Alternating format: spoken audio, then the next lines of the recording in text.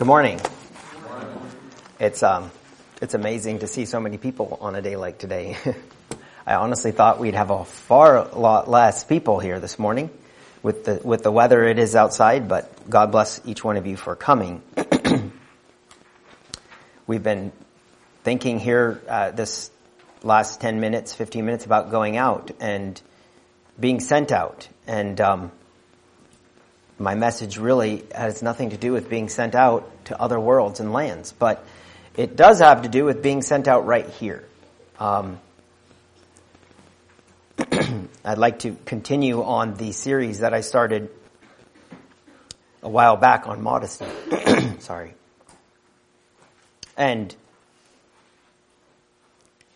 as I was thinking this morning, Jesus talked about a flood that would come, and those who do not obey his teachings, it would destroy, it would be demolishing the person who built his house on the sand. And, if you can imagine if a flood came rolling through here right now, what do you think the first thing we would be looking to do? Where would we be looking to go? Anybody have any thoughts? High ground. High ground. And in a sense today, that's what the burden is that on my heart, is that we would be that lighthouse. We would be that high ground, the city set on a hill. And as the world is crumbling around us, which some of the facts I'm going to get into today may leave you thinking, what's going on? What do we do? Could even leave you with despair. But the burden is that it would leave you with a sense that we would be the church. We would be a lighthouse. And as everything, society is crumbling and going under this flood, they would look up and see high ground and they would come. Kind of like Roger goes out sometimes and holds these big billboard signs.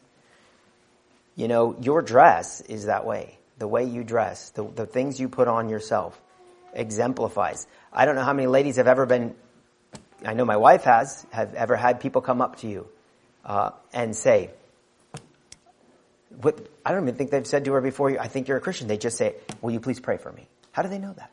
How do they know that she's a Christian, that she knows God, that she can pray? Probably by the way she's dressing, by the things she has on her body. I remember one time walking through Walmart and we were just in normal button-up shirts, just like everyday clothes. And some guy came up to me and said, what are y'all doing? Like, where are you going? You're all dressed up so nice. And I'm thinking, what am I dressed up nice? And I look down, this isn't that nice. But for him, I don't know if you've been in Walmart lately, but people are coming in their pajamas. And so anymore, it doesn't take much to be a lighthouse. Now, the first part we studied and talked about in our statement of faith, it says that, and by the way, the reason for this message and these series of messages, I don't want anyone here to ever grow up and say, I don't know why we ever did this and why we wear these things. I just do what the church tells me. That would be terrible. So please never use that excuse, because now I have it on documented proof. We did. We talked about it. It says in our statement of faith, it says, brethren and sisters, while in public shall wear modest apparel which covers and conceals the body. And so in our first part, we talked about nakedness and how in the last 100 years, how much it's degraded, gone downhill, fallen off a cliff, and that clothes were put on us by God. God made clothes in response to our fall, in response to nakedness, in response to the shame of nakedness. The second part we looked at, our statement of faith says, clothing shall exemplify gospel simplicity and be free of all evidence of pride and display of adornment. And we talked about the simple dress, the dress that doesn't say, here am I, the dress that doesn't draw attention, the dress that doesn't say pride. And we talked about this very interesting thought that when God put clothes on us, first of all, Adam and Eve, their first attempt wasn't good enough. But when God put clothes on us, the devil immediately wants to do whatever he can to twist it. And so what does he do? He takes and tries to say, take them off. Or he says, okay, let's use those very same clothes to try to say, here am I, look at me, and bring pride to self. Both are rebellion. And God created clothes. Whenever we look at our clothes and we look down, it should be a reminder of the shame that we fell into, the sin we fell into. They're a reminder to us, like a rainbow is, of God's promise. Clothes, in a sense, are a reminder of how we fell and the shame now we have from that fall. This third part, I'd like to venture into gender distinction. And in our statement of faith, it says this: clothing and personal, this is under the appearance section, it says, clothing and personal appearance shall maintain distinction between the sexes. And it gives some verses. I'd like you to turn to Ephesians chapter 2.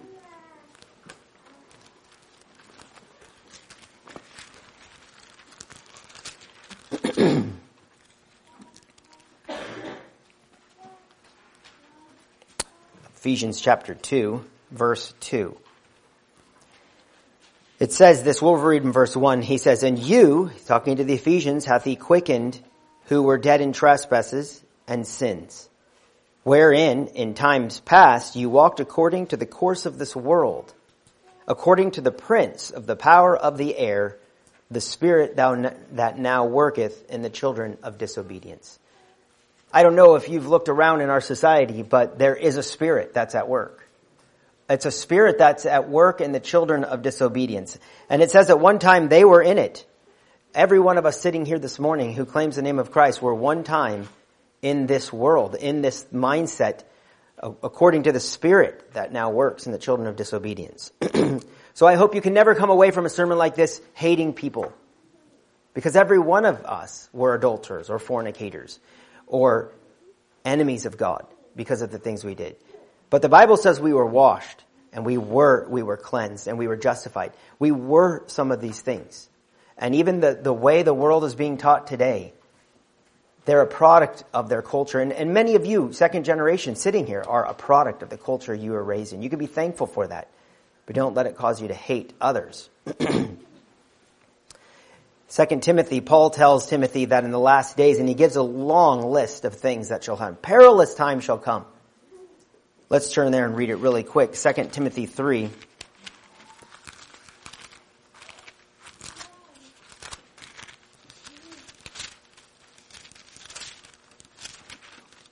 In verse 4, it says, actually verse 1, perilous times shall come, for men shall lovers of their own selves,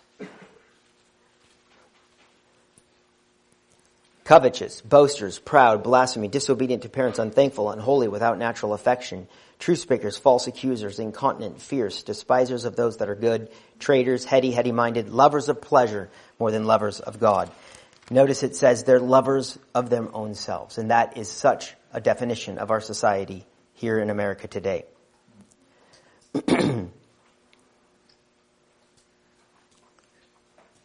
Our society has become turned into a satanically inspired system of values and ideas that cultivates a lifestyle that is independent from God. Many of our ideologies and ways of thinking have been walked away from in this culture we live in. And there's thoughts that go out there. You hear this nice wording, equality. How many of you heard that term, equality? It sounds so good. It sounds so right? Satan loves to take things, twist them of what God's original intent was, and then use great words to excuse them. It says he comes as an angel of light. And so they use words such as equality. Turn back to Genesis chapter 3, please. Genesis chapter 3.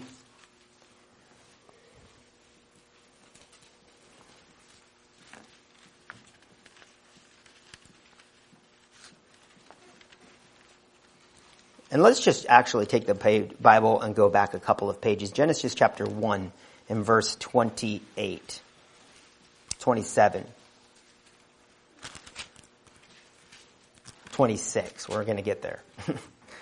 And God said, let us make man in our image, after our likeness, and let them have dominion over the fish of the sea, and over the fowl of the air, and over the cattle, and over all the earth, and over every creeping thing that creepeth on the earth. So God created man in his own image. In the image of God created he him. Male and female created he them. And God blessed them, and God said unto them, be fruitful and multiply and replenish the earth, and subdue it, and have dominion over the fish of the sea, and over the fowl of the air, and over every living thing. I want to call your attention to the first two verses we read. Notice the repeats. And I've heard in Hebrew, whenever something's repeated twice, there's an emphasis there. Notice the first thing he says, let us make man in our image. And then notice how it's repeated, after our likeness. Look at the next verse, verse 27. God created man in his own image. In the image of God created he him. Why was it repeated twice? Because this was important. When God made man, it was something very special. It was made in God's image. It was made in his glory. And he wanted us even further as he goes along. He says that he said to the man and the woman, he said, take dominion over the animals, signifying that we are even different than the animals.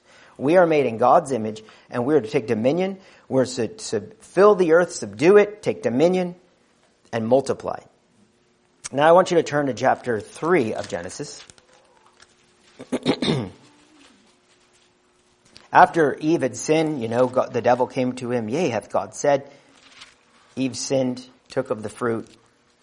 The shame of their nakedness came. In verse 16, God is pronouncing punishment. He's pronouncing the change upon them. And he said to the woman, and unto the woman he said, I will greatly multiply thy sorrow and thy conception.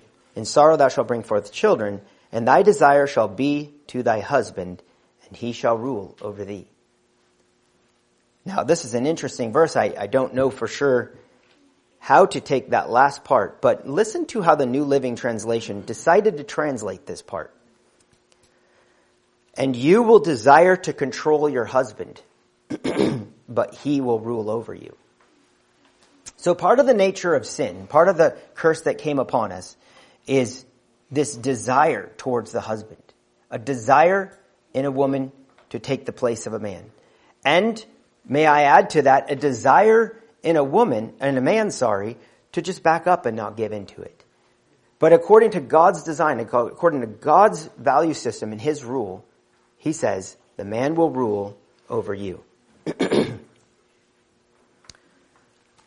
Corinthians 11, we'll quickly read that.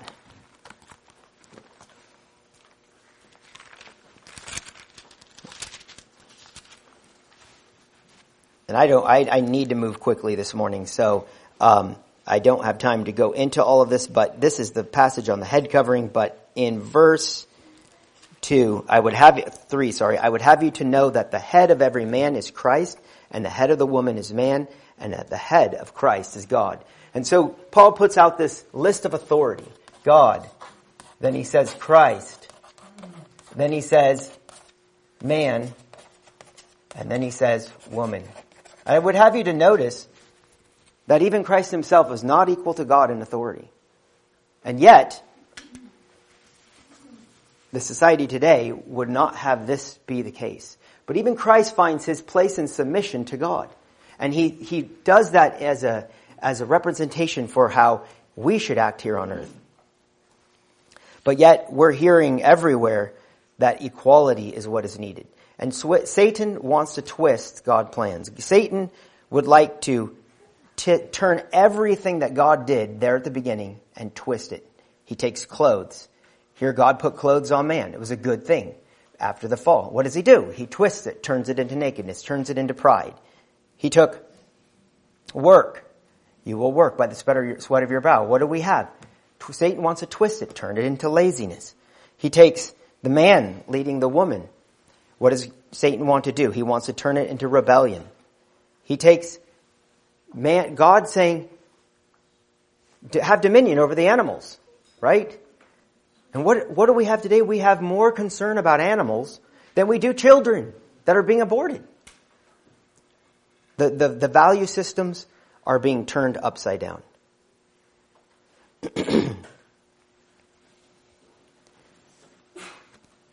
Today we hear this term equality. It means self-expression.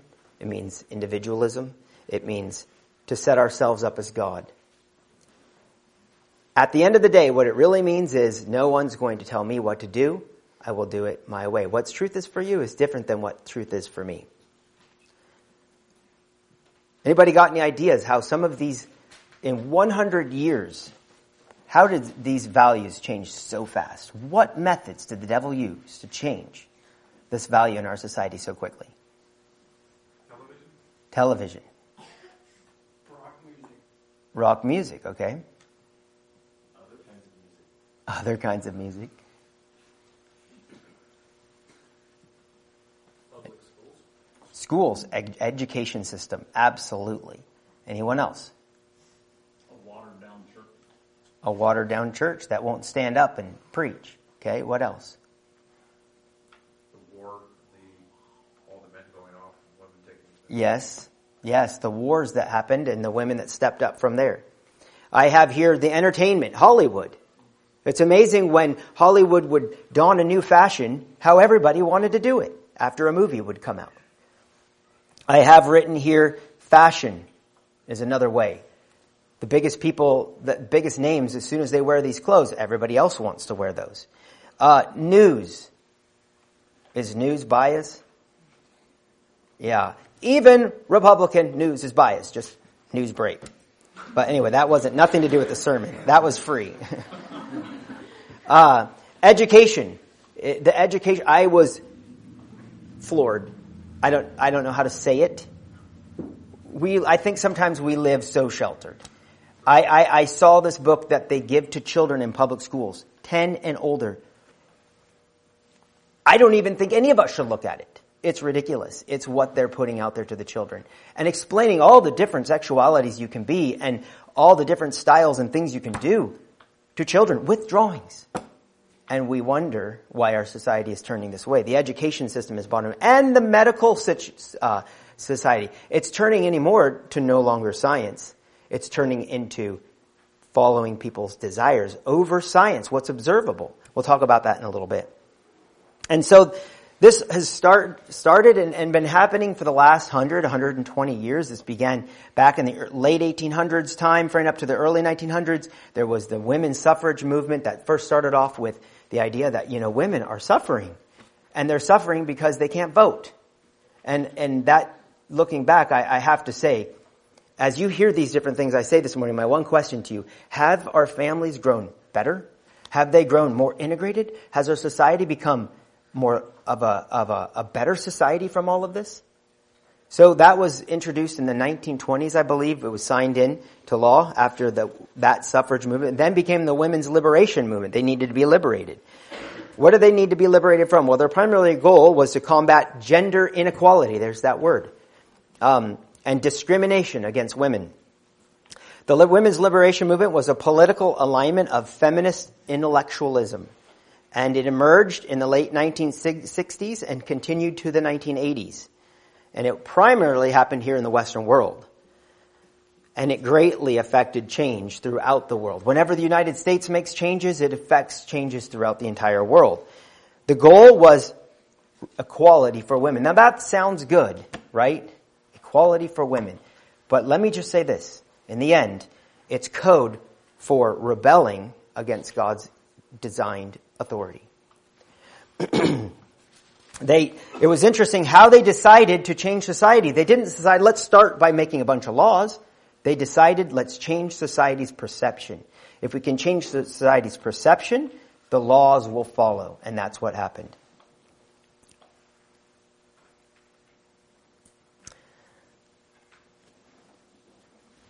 At one time, and this is a little thought experiment, it would have been, and now hear me, I'm going to give you the caveat here. I don't want anybody to start thinking any woman that wears pants is somehow this rebellious person in God's mind. Okay, just that's the thing. But I want you to do some thought experiments.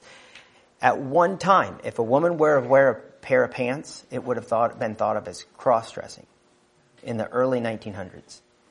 I actually have a story. A woman showed up to court in pants. The judge said, you should not have come here like this, and he ordered the whole thing to stop, and she had to go home and put on a dress. And she said, no, I won't. I like my slacks. I won't do it. So he said, so the next day she showed up again in a pair of pants, and he said, stopped it again, and he said, you will now go serve jail time, and forced her to wear a dress in jail. Yeah, so anyway, the point is, at one point in time, it would have been thought of as cross-dressing. Okay? That's the point.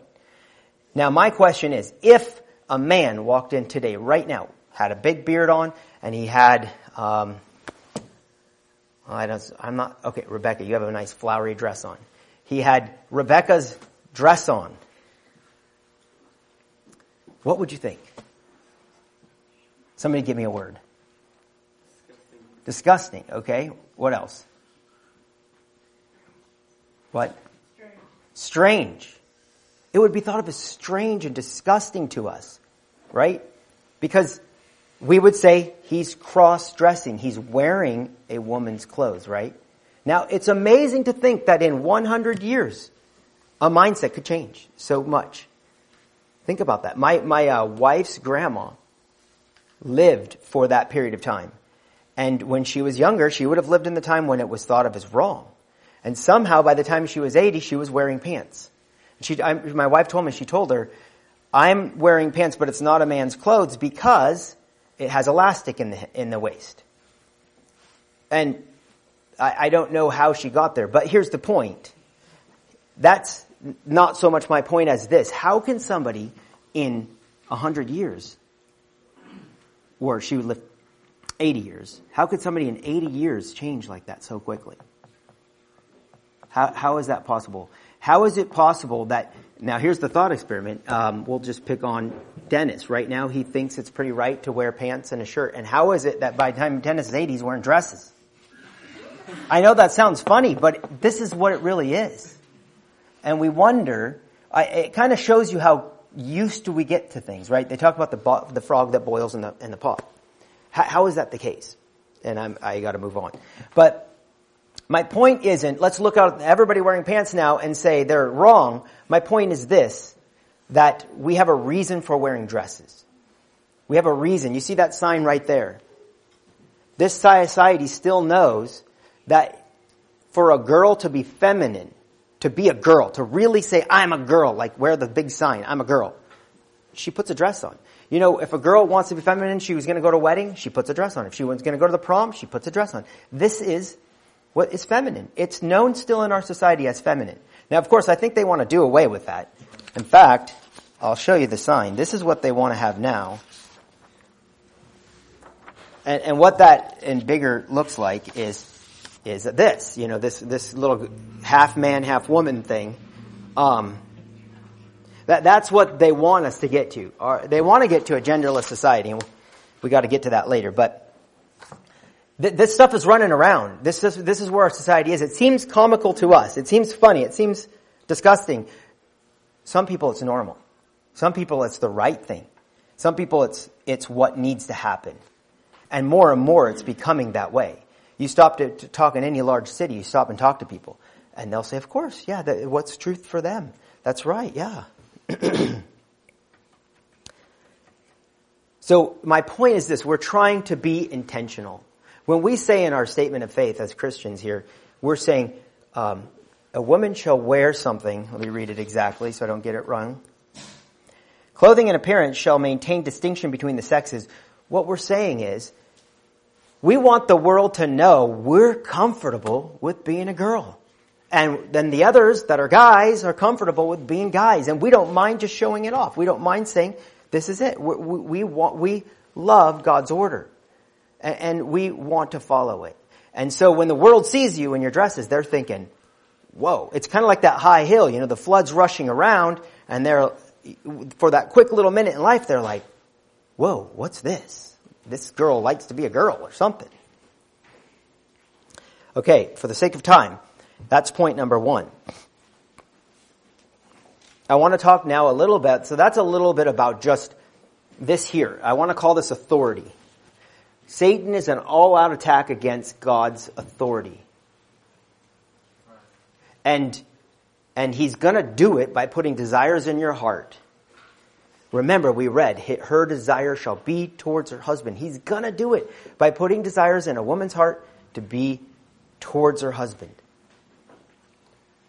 So when you have that deep down desire, like, I don't like wearing this dress, I'd rather, just remember, there is a desire. Where did that desire come from?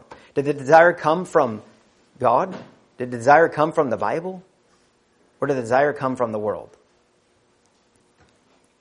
And mind you, I can't preach a balanced sermon, right? So you'll have to give me some grace. It's too much to get through. But anyway, let's move on. So My boys went to a tractor safety class, and as they were there was some children who had been in public school, and they said, "Oh, the newest thing going on at public school right now is, children think they're dogs. They think they're animals. They're called furries. They show up now in animal suits. They bark their answers back at the teachers. They set up." Children were telling my children that they set up litter boxes in the gym for the children to go to the bathroom. And we think this is crazy, but this is a product of the society at large around us that says self-expression, do it your way, individualism, don't let anybody tell you what's what. This is old and archaic. To let some authority tell you what's right, you find your own truth. Express yourself.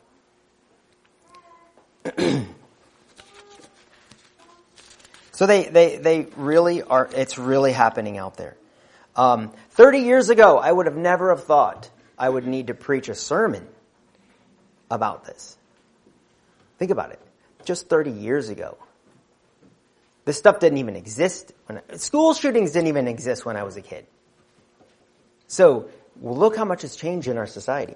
15 years ago, the last 15 years, our society has been going through a significant transformation. Behind the scenes, social engineers who are harboring hate towards God, His Word, and His values have been actively working to shape this new utopian vision in their minds for our culture. Their goal is to move away from static notions of two genders. I mean, that's old school, to think that there's just two.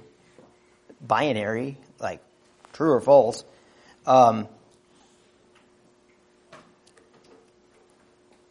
Man and woman, towards a more fluid and spectrum. You know what spectrum is like? You could be anywhere along this gradient.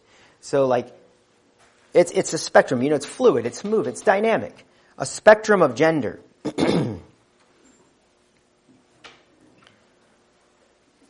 They envision a society where gender is no longer confined to binary categories, but exists along a diverse, flexible spectrum. And this mindset has infiltrated the academic and the medical fields. Those that speak out about it are shunned. It's happening right now. Cancel culture, it's called. You speak out about it in a college, and you may not be able to get employment later in your life. They're seriously fearful about this. Many are fearful about the repercussions. Did you know that there are, I heard somebody said 112 genders. I found online 72 genders. Did you know there's 72 genders? 72. Here's just a couple of them that stood out to me. There's the Alexi gender, and this is somebody who has a fluid gender identity between more than one type of gender, although they cannot really name the gender they feel fluid in. There's the Alexi gender. No, that's the same one. Anyway, this next one, it's the Angzi gender. Angzi. The gender identity has anxiety as its prominent characteristic. So if you are an anxious person, then you could be an Angzi gender. There's the apagender, which means you're apathetic about your gender. There's the bigender, which means you can actually be the same two genders at the same time. And then there's the existy gender, which is the gender that exists only when they make a conscious effort to do so. So I guess that means that if you're not really thinking about it, you don't know what your gender are. But if you think real hard, then you might know what gender you are. Here's a definition from somebody what a woman is. A woman is someone that claims that as their identity, it could be many things to many people. These are the people reading our books. These are the people doing our schools. These are the people in our medical institutions. Here is Cambridge. Now, I went back and looked at Webster's 1828 dictionary, but let's just look at today's modern Cambridge dictionary to get a definition of the word woman.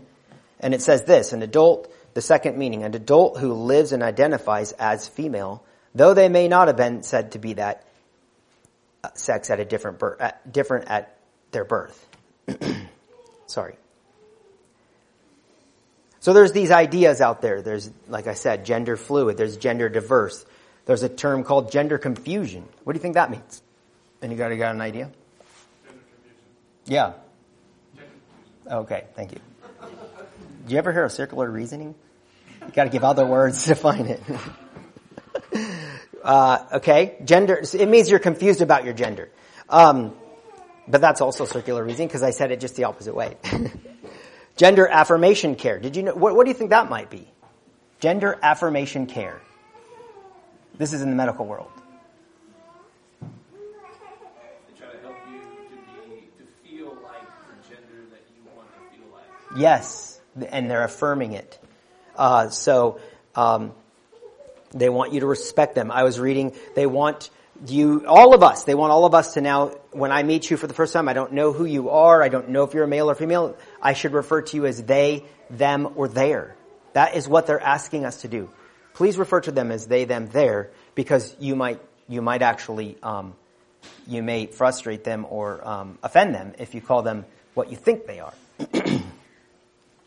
Now, these seem humorous and funny. In 10 or 15 years, I just wonder how many of you might go to jail for calling somebody the wrong pronouns. Did you know there's a man in Canada who his daughter decided she wanted to become a male. I think she was 13.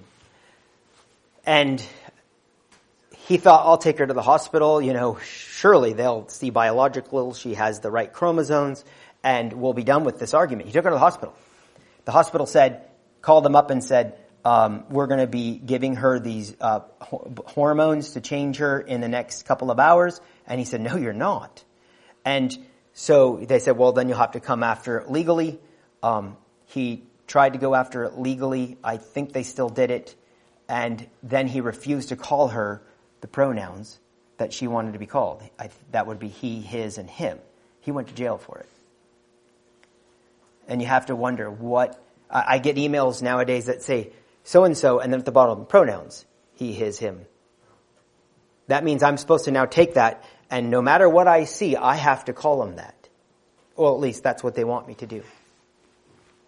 There's gender dysphoria. That means the sense of a mismatch. So people are struggling with this. Since real people that we need to love and care for are struggling with, I think it's 1.2 million, are struggling with this sense of war within themselves. That they don't feel like they're trapped in somebody else's body.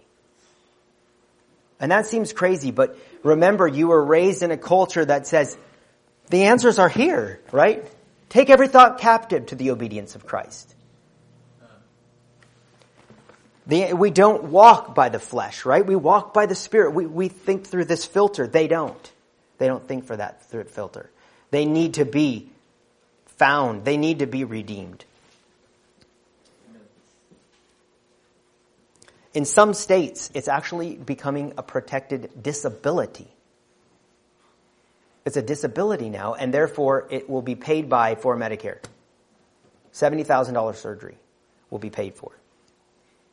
It's a war between the mind and the body. And that's one thing I hope we can see here. They would say that they were born this way at birth and they can't change it. We were all born in sin, right? We were all born with satanic nature inside of us. We were all the children of the devil. And Jesus can come and redeem us, and he can free us and translate us from the kingdom of darkness to the kingdom of light. And he can give us new thinking patterns. But they need to hear this message. It's good news. It's good news. Especially when you hear what happens to these people as I get here a little further.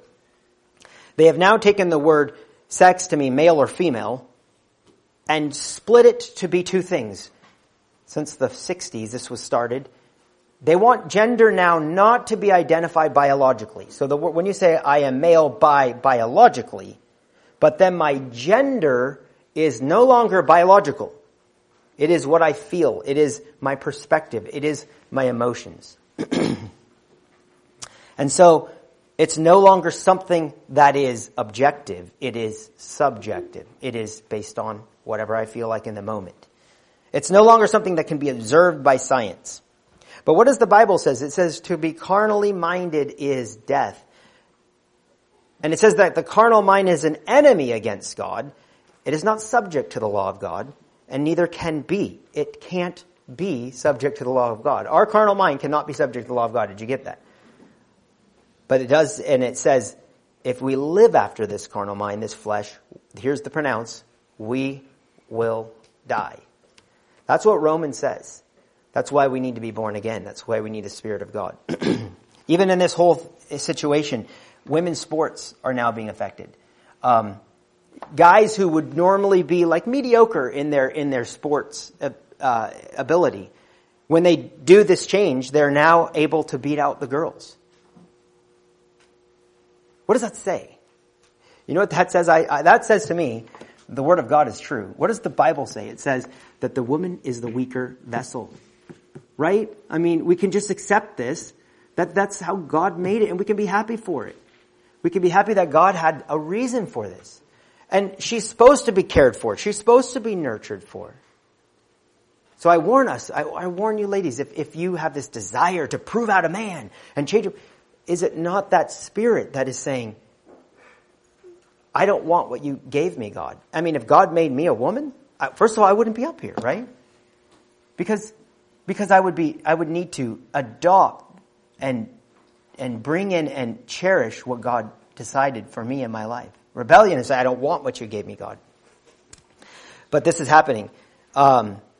Men are breaking the world records of other women in Olympics. Last year I heard that the leading supposed women records were transgender men. And these girls, they practice all their life.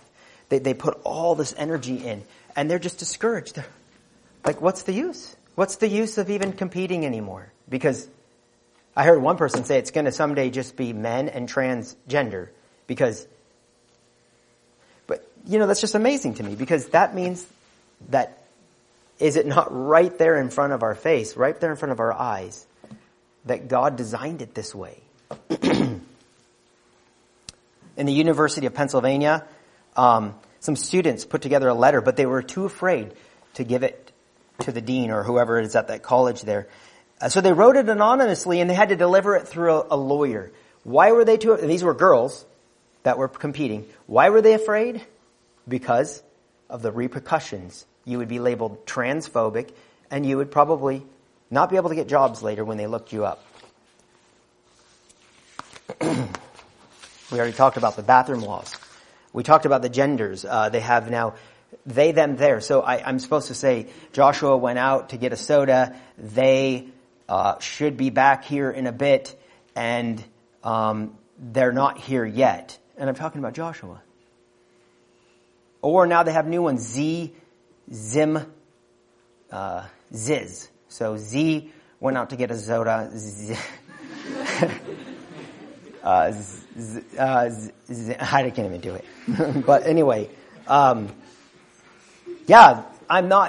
this is what's going on in our world. Our society's falling off a cliff. The more I've studied this, the more they're giving children, like 12, 13 years old, they're giving them hormone blockers. Because, they need to pause so they can still have time to decide what they want to be. Some states are deciding not to put the birth on the birth certificate. Let the child decide later. And then the school reaffirms it with the books.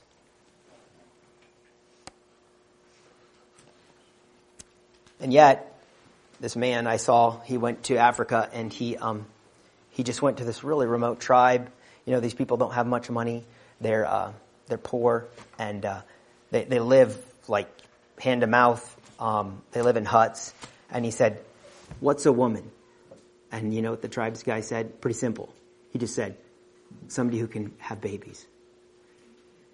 And so then he asked him, so in my country, and he told him some of the things, and he said, "Would you ever want to move to America?" And they all laughed and said, "No, we don't want to move to that place."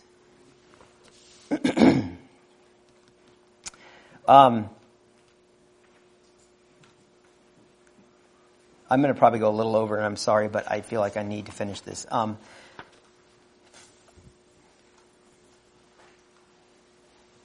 The surgeries that I was telling you about have a 67% complication rate. 67%. Now get this, and I want to say this just in case, and I pray to God none of us are ever tempted with this.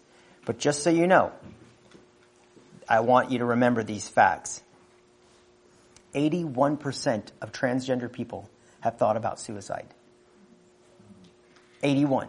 So if you're ever tempted with this idea that maybe it would be a good idea to rebel against God and just not be thankful for my 81% think about killing themselves later.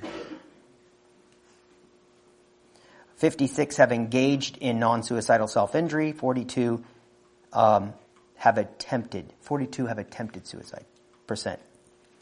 And then if you go to non-binary, which that means you're no gender, there's a gender of no gender, so I'm not male or female. Listen to these facts. If you now say, I'm a non-binary person, compared to trans men and women, okay, this is on top of, 4 times more likely to report problematic drug use, 3 times more likely to experience serious psychological distress, 6 times more likely to recently thought about suicide. This is messed up. It's bearing its fruit that it's not of God. Paul McHugh, I want to read this to you. He is from Johns Hopkins. He is a professor. He's been on for many years as the service professor of the psychiatric at Johns Hopkins University.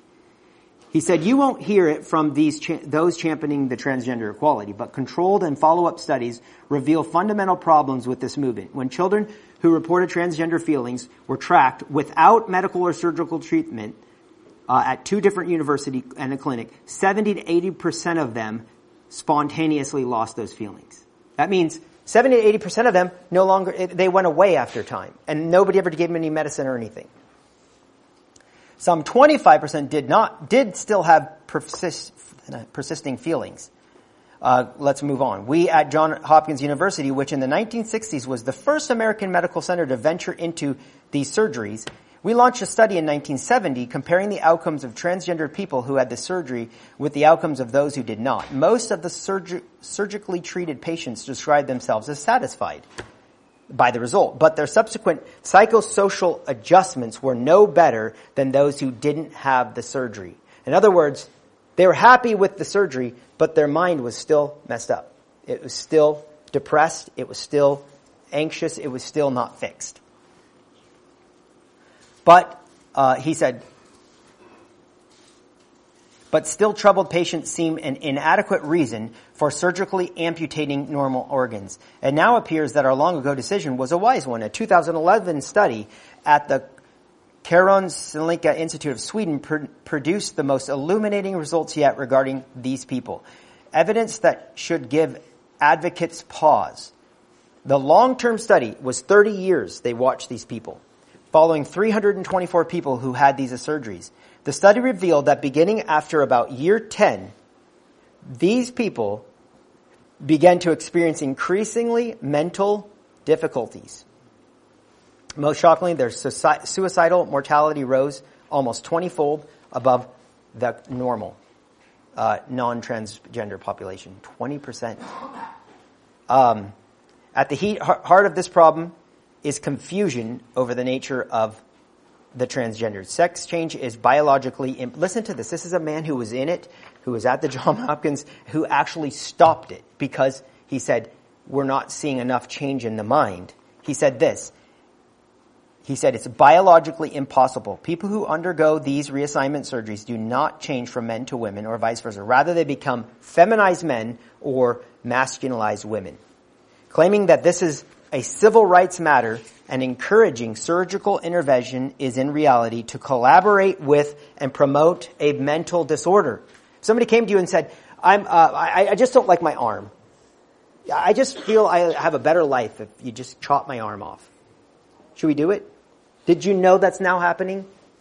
Did you know that now they are people, there's a one woman who would rather be, she would rather be disabled the rest of her life. She likes to sit in wheelchairs, and she's asking doctors to sever her spinal cord.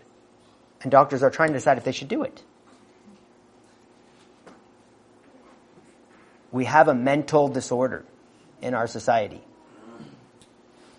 And sadly, science is going along with it. Sadly, the educational world is going along with it because it doesn't want authority. It doesn't want authority from God's. And God wants what's best for us. How do we get here? I want to read this verse in Ezekiel. I'm just going to read it and tell you about it quickly because we're right at 12. This was the sin of Sodom and Gomorrah. Do you remember Sodom and Gomorrah? Do you remember the heinous things at Sodom and Gomorrah? We all think, well, how did they get there? Ezekiel tells you how they got there. This was the sin of Sodom and Gomorrah, it says. Pride. Does anybody know them? Anybody? Pride, fullness of bread, abundance of idleness, and they didn't strengthen the hand of the poor. Now let's talk about that for a minute. Pride. What is pride? Like, just read about the world, pride of life. What is pride? Fullness of bread. Think about that. Just how full are we in America of bread? And more than, bread's probably gross to most people nowadays. It needs to be something more than bread. It needs to have stuff on it, right? Like, think about how much stuff we have. I remember seeing Gary Miller giving a slide presentation and showing 100 years ago, this much income was spent on food and housing and this much was left over. And now we have this much income spent on food and housing and we have this much left over for entertainment and fun and movies and everything else. We have abundance of bread. Idleness of time. You know how much time children are spending on average in front of screens today? Teens are spending 7 point something hours a day watching TikTok, YouTube, social media, Facebook. And we wonder why we're getting here. Children, I think it was 90% of 2-year-olds are playing video games. Pride, abundance of bread, idleness, and of course, who's going to want to give to the poor? Like, we have things to buy, things to play with, things to do, right? That's how Sodom and Gomorrah turned wicked, right? They turned it because of affluence. They turned it because where their society was going. So, this is the fruit of individualism. I remember I was watching John D. Martin and he said, somebody asked from the back, they said, what is the biggest danger of the church today? And you notice, here's an old man, white hair. What was his first, what would you say if you were sitting behind the pulpit, somebody asked that question? His first reply, before he had a second to breathe, was individualism. Think about that. Individualism. Is that not what's destroying our culture around us? Individualism? The fruit of individualism is have it your way. Express yourself. This is a mind problem. What does the Bible say? I want to write this chart on the wall so we can at least get this. Here's our body. I'll just put flesh. I saw this from John D. Martin. I liked it. Here's our makeup. We have our mind, and we have our will, and we have our emotions. Now what the world's doing is the devil's coming through our flesh, and he's entering into this emotions area, and then he's saying, control your mind by those emotions and that will. That's what's going on. And so we need to be very careful of this in anything, because this is how the devil works. He comes in, he wants to discourage you. He wants to even make you question whether you're a Christian, and he's doing it through this way. Now what the Christian is,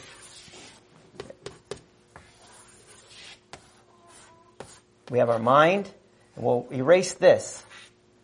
We have our will and we have our emotions. And God put the capital Spirit right there. The way that God works with us is He comes into our spirit. He puts His Holy Spirit, which influences our mind, which then influences our emotions and our will. The Bible says to be renewed in the spirit of your mind, right? And so He affects this, which then takes these things under control, which is saying, I'll walk by the Spirit, I'm not going to walk by my flesh. I'm not going to let these emotions or my own will. This is what the devil said. This is what our society is wrapped up in. So I need to close. What can I say to this stuff? Well, 2 points. Number one, let's embrace gender roles. Let's embrace gender distinction into binary categories, male and female. And can I say this? There is going to be a trend in the world for effeminacy in guys. And I just want to warn. I'm not judging anybody. I just want to throw some warnings out there. You pray about it, think about it. But did you know that pink used to be a guy's color before the 1920s? Did you know that? Used to be a guy's color and blue was a girl's color. Something changed in our culture. Now blue's the guy's color, pink's a girl's color. Okay, so that said, these things are affected by culture, right? But let's embrace what our culture thinks is guy and what our culture thinks is girl in the sense of a color, for example. I would say maybe it's not a great thing for pink on a guy. Girls' colors. Because that's what it is today. Let's be the last, once it's all changed for sure, to embrace it. Another one. Now you guys are going to probably roast me for this one, but okay, just roast me. Sorry. Maybe I have this wrong, okay, so give me grace. But did you know that polka dots are a feminine thing? I looked it up. I made sure. I thought, man, I feel like this, but I looked up polka dots are feminine. Did you know that? So guys, fill in the blank. These things are creeping in and they want to take it away. Okay, girls, let's talk about you for a minute. You're going to have a desire to want to be masculine. You're going to have a desire to want to outprove the guys. At least some of you might.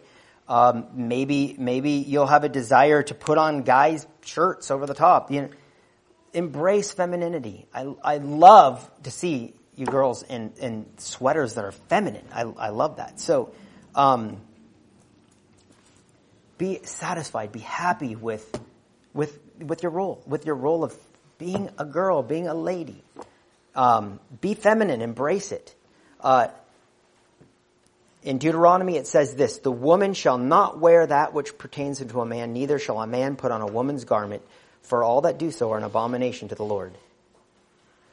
So 2 things I want to say here. Number 1, embrace femininity and let's be a lighthouse. When that flood's coming through, the world can say, these people are like dinosaurs. But they really do believe in a man and a woman.